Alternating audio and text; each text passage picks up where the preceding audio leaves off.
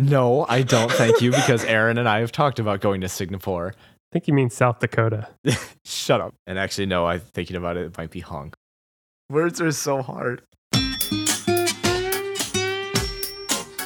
Welcome to Things Aren't Wrong, your general trivia podcast with a healthy dose of internet media things. I'm Ryan Bott. I'm Rachel Miller. I'm Stuart Hopkins. Welcome back, everybody. Thanks. Round Robin Day. Yeah, so we're doing a little bit of different stuff here on the show. We're going to make every other episode a round robin. So everyone gets to pitch in for questions, a lot more new stuff. I'm really excited about that. So this will be the first one of the new year. Yeah. And Rachel has taken some time to learn how to write better questions. And also, Ryan and I did something really fun this last week. We did. What'd you do? Want to talk about it? Yeah, I'll talk about it. We went and saw the very long-running, extremely popular Wait, Wait, Don't Tell Me, which has been running on NPR for 21 years, I believe, as of now. But they are a podcast and a radio show for trivia in what's going on in the news. And it was super exciting. Yeah, it was a blast. And I had actually never really... I think only barely heard of it, but I honestly didn't really know what it was. And we got a wonderful Christmas present from Rachel's parents. So we got to go. Yeah, it's NPR's. Yeah, it's right here in downtown Chicago. It is, I forget the exact tagline, but it's NPR's. It's the news quiz. Yeah, current news, current political news, and trivia show, or something to that effect. It's called It's the news quiz. And man, it was a blast. They run their show to a T, and it made me realize there are a lot of trivia podcasts out there. After hearing that and hearing some of the guests do their own, so they have mostly journalists and then some stand-up comics. So they have like a panel of 3 people and then a host, and they have people call in. So they have the host, and then they have an announcer, and the announcer. Bill Curtis, who is you could speak better to it than I can, but is a famed journalist for many, many years. Do you guys remember years ago, there was a huge outrage when journalism broke the problems that came with Agent Orange in Vietnam and Korea? There was a huge thing about it causing mass amounts of cancer and birth defects. Yes. He was the one who did the story, Bill Curtis. Oh, okay. And he has a remarkable announcing voice. You could listen to it all night and it will still be just nice and soothing. Yeah, it was a really cool event. And then they have a guest call in every episode, and it was amazing. They had Conan O'Brien call into the show and talk for like 10, 20 minutes. It was really awesome. Yeah, he has a new podcast. What is it called? Conan Needs a Friend or something like that. And Conan's somebody I have so much respect for after hearing not only just like the show falling apart and all the drama that came along with that, but like I've been a fan of his since like middle school or high school. And he, for as funny and as ridiculous he is, he seems to really have a heart of gold on so many things. And, I've watched some of that stuff, some of his Conan Around the World stuff, and just like the ways that, like the ways that he interacts with different cultures, like being funny, but then also just being very real and true to life. He's somebody I've definitely admired for a long time, so to hear him call in was just like extra, an extra bonus. Agreed. That's really cool. Yeah. Well, if you guys ever have a chance, they are there pretty much every Thursday at the Chase Auditorium. Yeah, so you have to buy tickets, and I think you'd have to look it up on, I think, Wait, just look at Wait NPR, Wait Don't Tell Me. They have a ticket buying procedure, but yeah, if you're visiting Chicago or you're in, it is definitely worth trying to get tickets if you can. Agreed. Awesome. My one claim to fame that I have is that I once served Andy Richter and his son Starbucks. Was there only one of them, or were there like 5? No, it was just him. It was Andy Richter and his son on Father's Day. But so they were driving through town because apparently he grew up like 2 towns south of me. And his dad was still out there. Cool. And so they were going out to see him for Father's Day. And so they were driving through the town that I was in. And, I was working a walk-in or like a cafe Starbucks. There was no drive-through. So they stopped and walked in. And like, I had never seen Conan O'Brien at that point. And I still haven't really seen the show a whole lot. But so I didn't know who he was. And so he came up and like, I took his order. I went in and made his coffee and I made it for his son. And then like, by standard, you're supposed to call out the person's name because like unless they're waiting in line, like Sure. right there waiting for it, and he wasn't. And so like really loud, I was like, coffee for Andy, and like everybody like looks up at him, and like it was like the confirmation of like, yes, that is Andy Richter right there. And he like looks at me and he's like, thanks, kid. And I was like, oh shit, jeez. sorry, man. Like, You're not famous enough, dude. Come on. right. So yeah, like I mean, I didn't know who he was. It's like, dude, like I just thought you were some guy. Yeah. So, yep, that's my one claim to fame that I have. I think that's amazing. Awesome. So definitely check out Wait, Wait, Don't Tell Me. It was absolutely amazing. But in the meantime, we have our own trivia game to get to. And this is the very 12th episode ever. And it is another round robin game where all four of us bring our own round of questions for the other three to answer. And this round, we will start with Stu. Awesome. Cool. So my round is about inventions, both Ooh. unique inventions as well as accidental inventions, which is what really inspired this round. So, buzz in when you feel like you have your answer, and we will go from there. Question number 1. This alcoholic drink was accidentally discovered after distilling wine to ship overseas to avoid taxes. They would concentrate the drink and then add water to it after making it through the tax gate in order to increase profitability. Ryan. It's an alcoholic drink, yeah. Ryan. Vermouth? It is not vermouth, no. Okay. And it's not like a type of drink in the sense of like, oh, a gin and tonic or anything. It's like, no, this is like, it's like wine. It would be like that sort of thing. Mm-hmm. I have one more guess, but I want to wait. Ryan, you want to try again? Is it port? It is not port, though. That's a really good guess.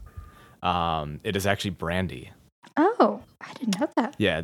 So apparently, Interesting. yeah, when you like distill it and boil down wine enough, brandy is part of that process. And so they tried a sample of it, and that's what they got. Interesting. I was trying to think about like, because I know they had wine and like as they went over on ships and stuff, they were like more fortified. Both, I think, to make it last longer and just to be able to ship it easier. I didn't know that. That's cool. Yeah. Cool. Question number 2. In 1957, and I'm going to butcher this name, Mark Chavannes and Alfred Fielding were attempting to make a textured wallpaper with this invention. It wasn't until IBM needed something to wrap their products to be safe in transit Ryan? that it was actually used. Ryan. Oh, Bubble wrap? It's bubble wrap. Yeah. I knew Nice. that. I knew that Awesome. one. Point for Ryan. Wallpaper. Yeah, it was wallpaper. So I don't know why they thought it was a good idea, but so they took 2 clear shower curtains and were basically inserting air pockets into them. And their idea was just to glue that on the wall. What year was this again? 1957. That sounds like something out of the 60s or 70s, Yeah. but no, it was 57. They were ahead of their time. Cool. Question number 3. Developed in 1912 by Lester Wire in Salt Lake City, Utah, this invention has more than 26 million units installed in the US alone in 2019, but was created long before its main purpose. Its first installation was in 1914 on the corner of East 105th Street and Euclid Avenue in Cleveland, Ohio. Oh, me. Rachel. Is that a crossing walk? Yeah, it's a traffic light. Oh. Oh, Wow. Nice. Yeah, it was invented, honestly, for traffic of horse carriages, not cars. Sure. And it was just red and green. It was just stop and go. Question number 4. First invented in 1820, this cutting-edge device was superior to scythes. The inventor would only operate it at night at his home for fear that his neighbors would think that he was mad. It's the lawnmower. Oh, nice. Yeah. In 1820, yeah, it was invented by a British dude. But I think that's so funny that he only would use it at night because his neighbors thought he would be nuts if he used a push mower. Question number 5. After accidentally knocking over kerosene on a dirty shirt, this invention was sure to clean house. I know what you're doing with the question, and I don't know how to pull from it. Right. Rachel? Rachel. OxyClean? It's not OxyClean, no, though that's really close. Like washing detergent? Kind of. It's I guess it's more of a method. Rachel? Rachel. Bleach? It's not bleach, no. Any other guesses? No. No? It's Nope. dry cleaning. Oh. Huh. Yeah, that one was, I know it was worded a little weird. I wasn't sure if like dry cleaning would be considered an invention in the typical sense, but I figured I would. Sure. Yeah. Sure. Yeah, I figured I would drop clues in the question just to see if I could get that one going. Can you read the question one more time? Sure. After accidentally knocking over a kerosene lamp on a dirty shirt, this invention was sure to clean house. Did kerosene have it? Because it's made out of a powder, right? Some kind of Right. talc powder or something. I don't know what the exact formula of it is, but apparently kerosene was one of the first things that like he knocked over his kerosene lamp like when he was working or something on a dirty shirt, and then it just like lifted the stains out of it after he like washed it out. Maybe he didn't even wash it out. Maybe he just like blotted it out or something. And then, it just pulled like all the dirt and stuff out of his shirt. And so then he was like, oh, wait, this is a thing. And then looked into it more and came up with dry cleaning. Nice. That's cool. Question number 6. A 20th century baker in Connecticut used these plate-shaped tins for his pies and cookies. Eventually, Yale students found a new use for them in the quad. Yeah. They're Frisbees, yeah. Yep. So this dude's last name was Frisbee, but it was spelled a little differently. And he had a super successful bakery, but apparently it made it all the way up to Yale students, and they just started throwing them around on the quad. Where they still play Ultimate to this day. Yep, that's right. Cool. Learn something new every day. I've learned a lot in the last 2 minutes. I thought this was a good one. I was excited about this one. Yeah, nice. Awesome. So that ends my round of inventions. Well, guys, as you know, I love cute things. I think small little things are absolutely adorable. I also love geography, and I think it's really important to know where and what things are. So for this round, I have the cutest little countries. Oh, jeez. This is all about the small countries of the world. I have filled the questions with plenty of hints to hopefully help you guys out. Sweet. I also have other hints if you need them. So not Russia, US, Canada, Brazil, China. Right. Like I said, Ryan, if you need to draw a map, you can. I highly suggest you do not. But As if you we need know, to draw a map, as we know with our weekly pub trivia, I am very good at recreating maps when I need to find the wrong answer. yeah, Ryan struggles a little bit with maps. So I suggest you do not. Okay, are you guys ready? Yep. Ready. Question number 1. Nestled cozily between France and Spain, this cute little country is known for skiing and the highest life expectancy as of 2013. Ryan. Luxembourg. No. Oh. Stu, do you have a guess? I don't want to be stupid. But yeah, right. Is it Sweden? It is not. Did you say skiing? It's known for skiing, highest life expectancy. Their language is that they speak is Catalan.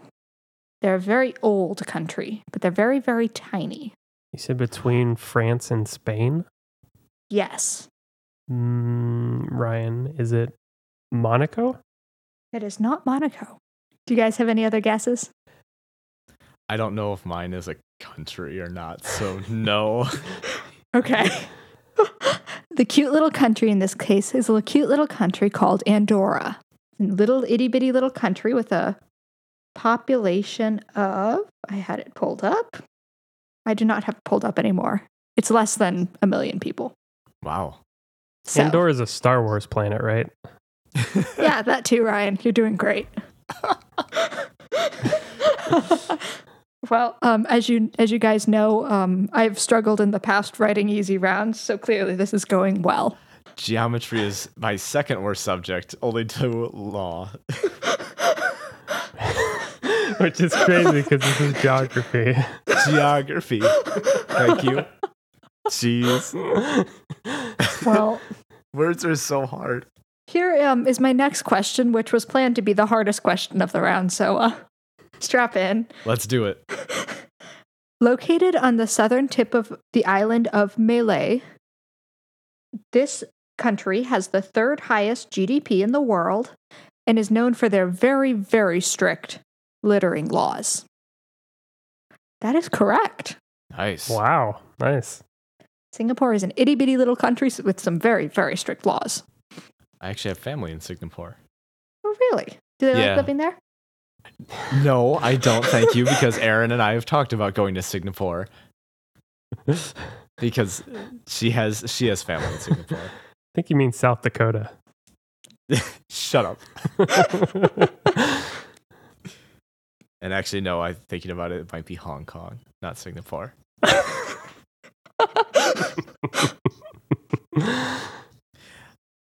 So, question number 3.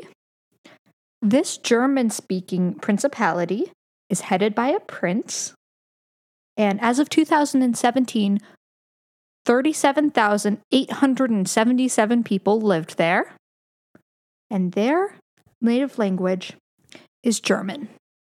There's only one Germany now, right? There's only one Germany now. Wow, a German principality. It is bordered by both Austria and Switzerland. I'll give you one further hint. It does start with an L. Ryan. Go ahead, Ryan. It's never mind. I was gonna say Lithuania. It can't be right. Is it? No, it's not right. I'm Lithuania. You sure? Yeah, no, you know what? I might just be silent for this whole segment here. Well, this country is Liechtenstein. Oh. Yeah. Interesting. That one should have been easier, but I'm not on the spot very much. This game's hard. Well, guys, I do my best to try and make it easy. I thought by loading these questions with information. Okay. Question number 4. Located entirely within the country of Italy, Oh, crap. this republic is composed of a people who call themselves the Sammarinese. It is not the Vatican. Brian, we've had this question at least twice in trivia. I know Ooh. it, but I don't know it. It's an itty bitty little country with a population of 33,344 people. Yeah. Do you guys have any guesses? No. Oh, God. This is the country of San Marino. Question number 5. Located next to France and Italy, it is the second smallest country in the world. Ryan. It's a constitutional monarchy ruled by the Grimaldi family. Ryan, go ahead. I'm going to say Luxembourg again. No, it's not Dang Luxembourg. it. They are very well known for their casino, who has been the subject of several movies. The casino is in a place called Monte Carlo. I thought you finished the question. I was not done with the question. No, that's why I kept talking. Wait, what? You kept talking, then how did I get the answer? This game is rigged. I don't like these rules. You think it's rigged just because you're not winning. I didn't create this game to have it be smirched in front of my own eyes. And question number 6. This is the smallest country in the world. It's a theocracy with a population of 1,000, located entirely within another country. Yes, you're right. Oh my god. Oh man. Nice job. Guys, I'm working hard to make doable rounds. I want you to know I'm working hard. I'll also say I spent the entire round trying to remember the name of the small country completely within South America or South Africa. I think there's 2 independent countries within South Africa, and I couldn't come up with either of them. One of them I think starts with an L. That's all I could remember. I don't recall them, but I what I did is I actually went to the Wikipedia page of countries from largest to smallest, and I went all the way down to the bottom to the smallest, and I started working on ones that were completely independent, and that's where I worked up from. Just not good at geography or geometry or geometry or geology. Or geology. or I'm decent at giraffadry. Hey, I'm decent at geology. I can identify rocks. I am officially not winning this round, but there's still hope to drag all of you down. Mine is loosely based on the SNL Jeopardy, and I went with the theme of potent potables. Oh my god. gosh. Which is mostly alcohol, drinks, stuff of that variety. So I have 6 questions on potent potables. If everyone's ready, 2 points each. Buzz in when you know it. Question number 1. This one's a bit of a tongue twister one. Artemisia absinthium is the scientific name for the core flavor absinthe is traditionally flavored with. These leaves were banned for many years for containing toxins. I'll get to you. For containing toxins also found in tarragon and sage. What is the more common name for this plant, Stu? That would be wormwood. That is wormwood. Nice job. That is Artemisia absinthium. You are the only person who can know that. I actually didn't know the scientific name other than like absinthium is like, all right, it's absinthe. Like, Right. You know, and then I knew that wormwood was an absinthe. Nice job. Yep. Which you can buy a version of it without wormwood in the US, but obviously, who wants that? No one. Nice job. Question number 2. What soft drink began in Morrison's Old Corner Drugstore in Waco, Texas in 1885, predating Coca-Cola by 1 year? Pick me. I think Rachel was there first. Dr. Pepper. This is Dr. Pepper. Oh man, dude. I knew Dr. Pepper was the king of all all colas. It reigns supreme. It is the best one. From the Morrison's Old Corner Drugstore in Waco, originally in Waco. From what I know, their core, this is funny, this actually ties in a little bit, but to their core distribution plant was in a town called Dublin, Texas, if I remember right. And when I was in college, in Norman, Oklahoma, one of the fast food places actually had Dublin Dr. Pepper, which was pure cane sugar Dr. Pepper, and it was so good. Awesome. It was really, really good. And I wondered why they didn't have it anymore. Like, it eventually just went away to like normal off the tap kind of traditional soda. And I found out in 2012, they actually, I believe the factory shut down or it relocated in a way that the square mileage, so it only went out, I think 200 or something. I don't remember off the top of my head, but around 200 or 300 miles from where it would be. So it couldn't be distributed any further than that. I was thinking about that. And as I came back to this question, I was like, oh, I remember Dublin Dr. Pepper. That stuff was really good. Dude, that sucks that it went away. Mm-hmm. Question number 3. In Hawaiian, it's pia. In Polish, it's pivo. In Hungarian, it's sor. So what is this drink called in English? Pick me. Rachel. Is this water or milk? No, it is not water or milk. In Hawaiian, it is pia. In Polish, it is pivo. In Hungarian, it is sor. So what is this drink in English? It is beer. Oh man. I was gonna do Japanese, but it's literally just the katakana, which is biru. So I figured that was a little too on the nose. Yeah. All right. Question number 4. VSOP, or Very Special Old Pale, is a term used to derive the quality of what kind of liquor? Stew? Is it whiskey? It is not whiskey.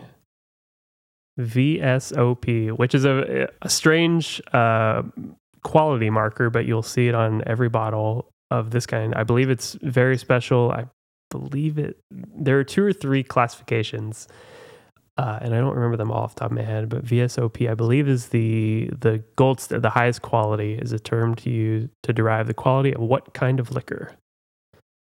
I'm thinking wine. It's not wine. Can I take another guess? Yeah, you know, one more. Is it tequila? Not tequila. Okay. Any other guesses? No. Okay. So VSOP, very superior old pale, or very special old pale. I believe those are interchangeable. It could also be extra old. It could also, I believe, just be old pale. It is a term to derive the quality blend or the age of cognac or brandy. Oh, interesting. So looping I it should back have known around. that given, yeah. I Yep, should have and definitely known. I specifically remember that from an old Good Eats episode where Alton Brown was making, I think it was like a Salisbury steak or something like that, where you flambe the cognac and you light it on fire. Maybe it wasn't Salisbury steak. I don't remember what it was, but I remember him specifically going over the qualities of cognac.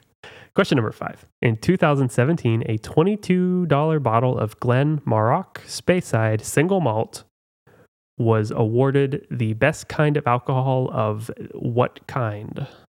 Rachel, Rachel. this will be a whiskey. Yes, this is a whiskey or a scotch. Nice. So your single malt would probably be the giveaway, or the Glen. There's a lot of There's Glens. the Glen. All right. Question number 6, last question of the round. A Manhattan cocktail is essentially the same as an old fashioned, except for instead of sugar, it uses what sweetened fortified Stew. white wine? Is it grenadine? It is not grenadine. Okay. Grenadine is a cherry sweet liqueur, or not a liqueur. I don't believe it's alcohol at all. I believe it's not. just No, sugar, it's just basically sugar sugar. and cherry flavor. Yeah. Yes, it Oh. is vermouth or sweet vermouth. That is the end of the game. I'm gonna release a montage video of me just playing Trivial Pursuit and like watching episodes of Jeopardy nonstop for like a week, and then like showing up to the show. Yeah, His shadow boxing, a boxing.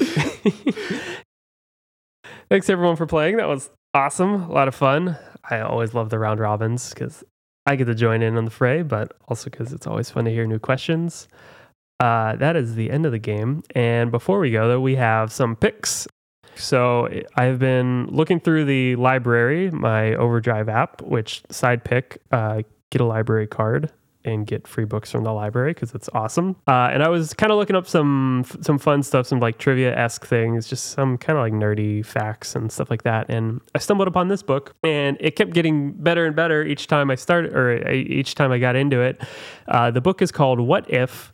Serious Scientific Answers to Absurd Hypothetical Questions.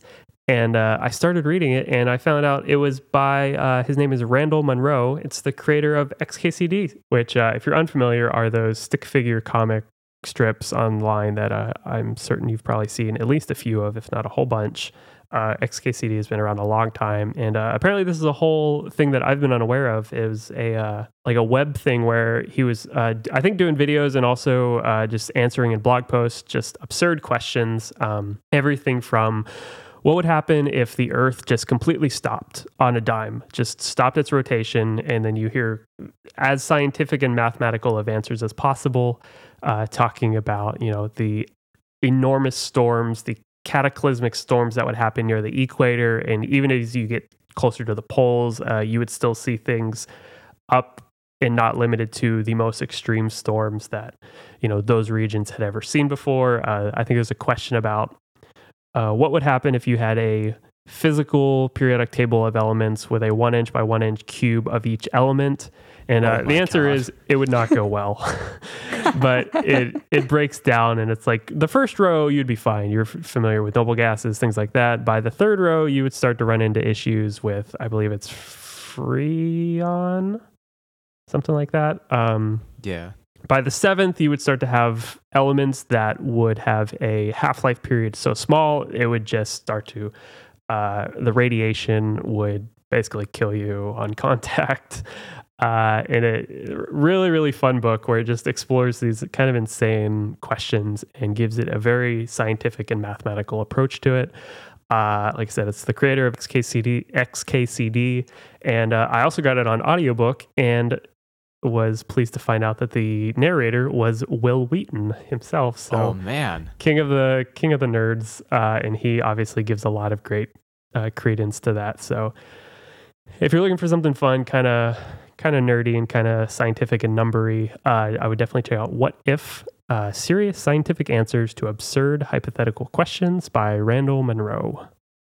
Well, awesome. If you're listening at home and you have a pick of your own that you think listeners would enjoy, or if you have trivia topic ideas, you can email them into us at thingsthatgotwrong@gmail.com. You can also check out our website at thingsthatgotwrong.com to check out past episodes, show notes, and more. Our next episode will be released on February 15th, so stay tuned to that. I think we'll be able to pull in a few fun Valentine's Day themed things into the fray.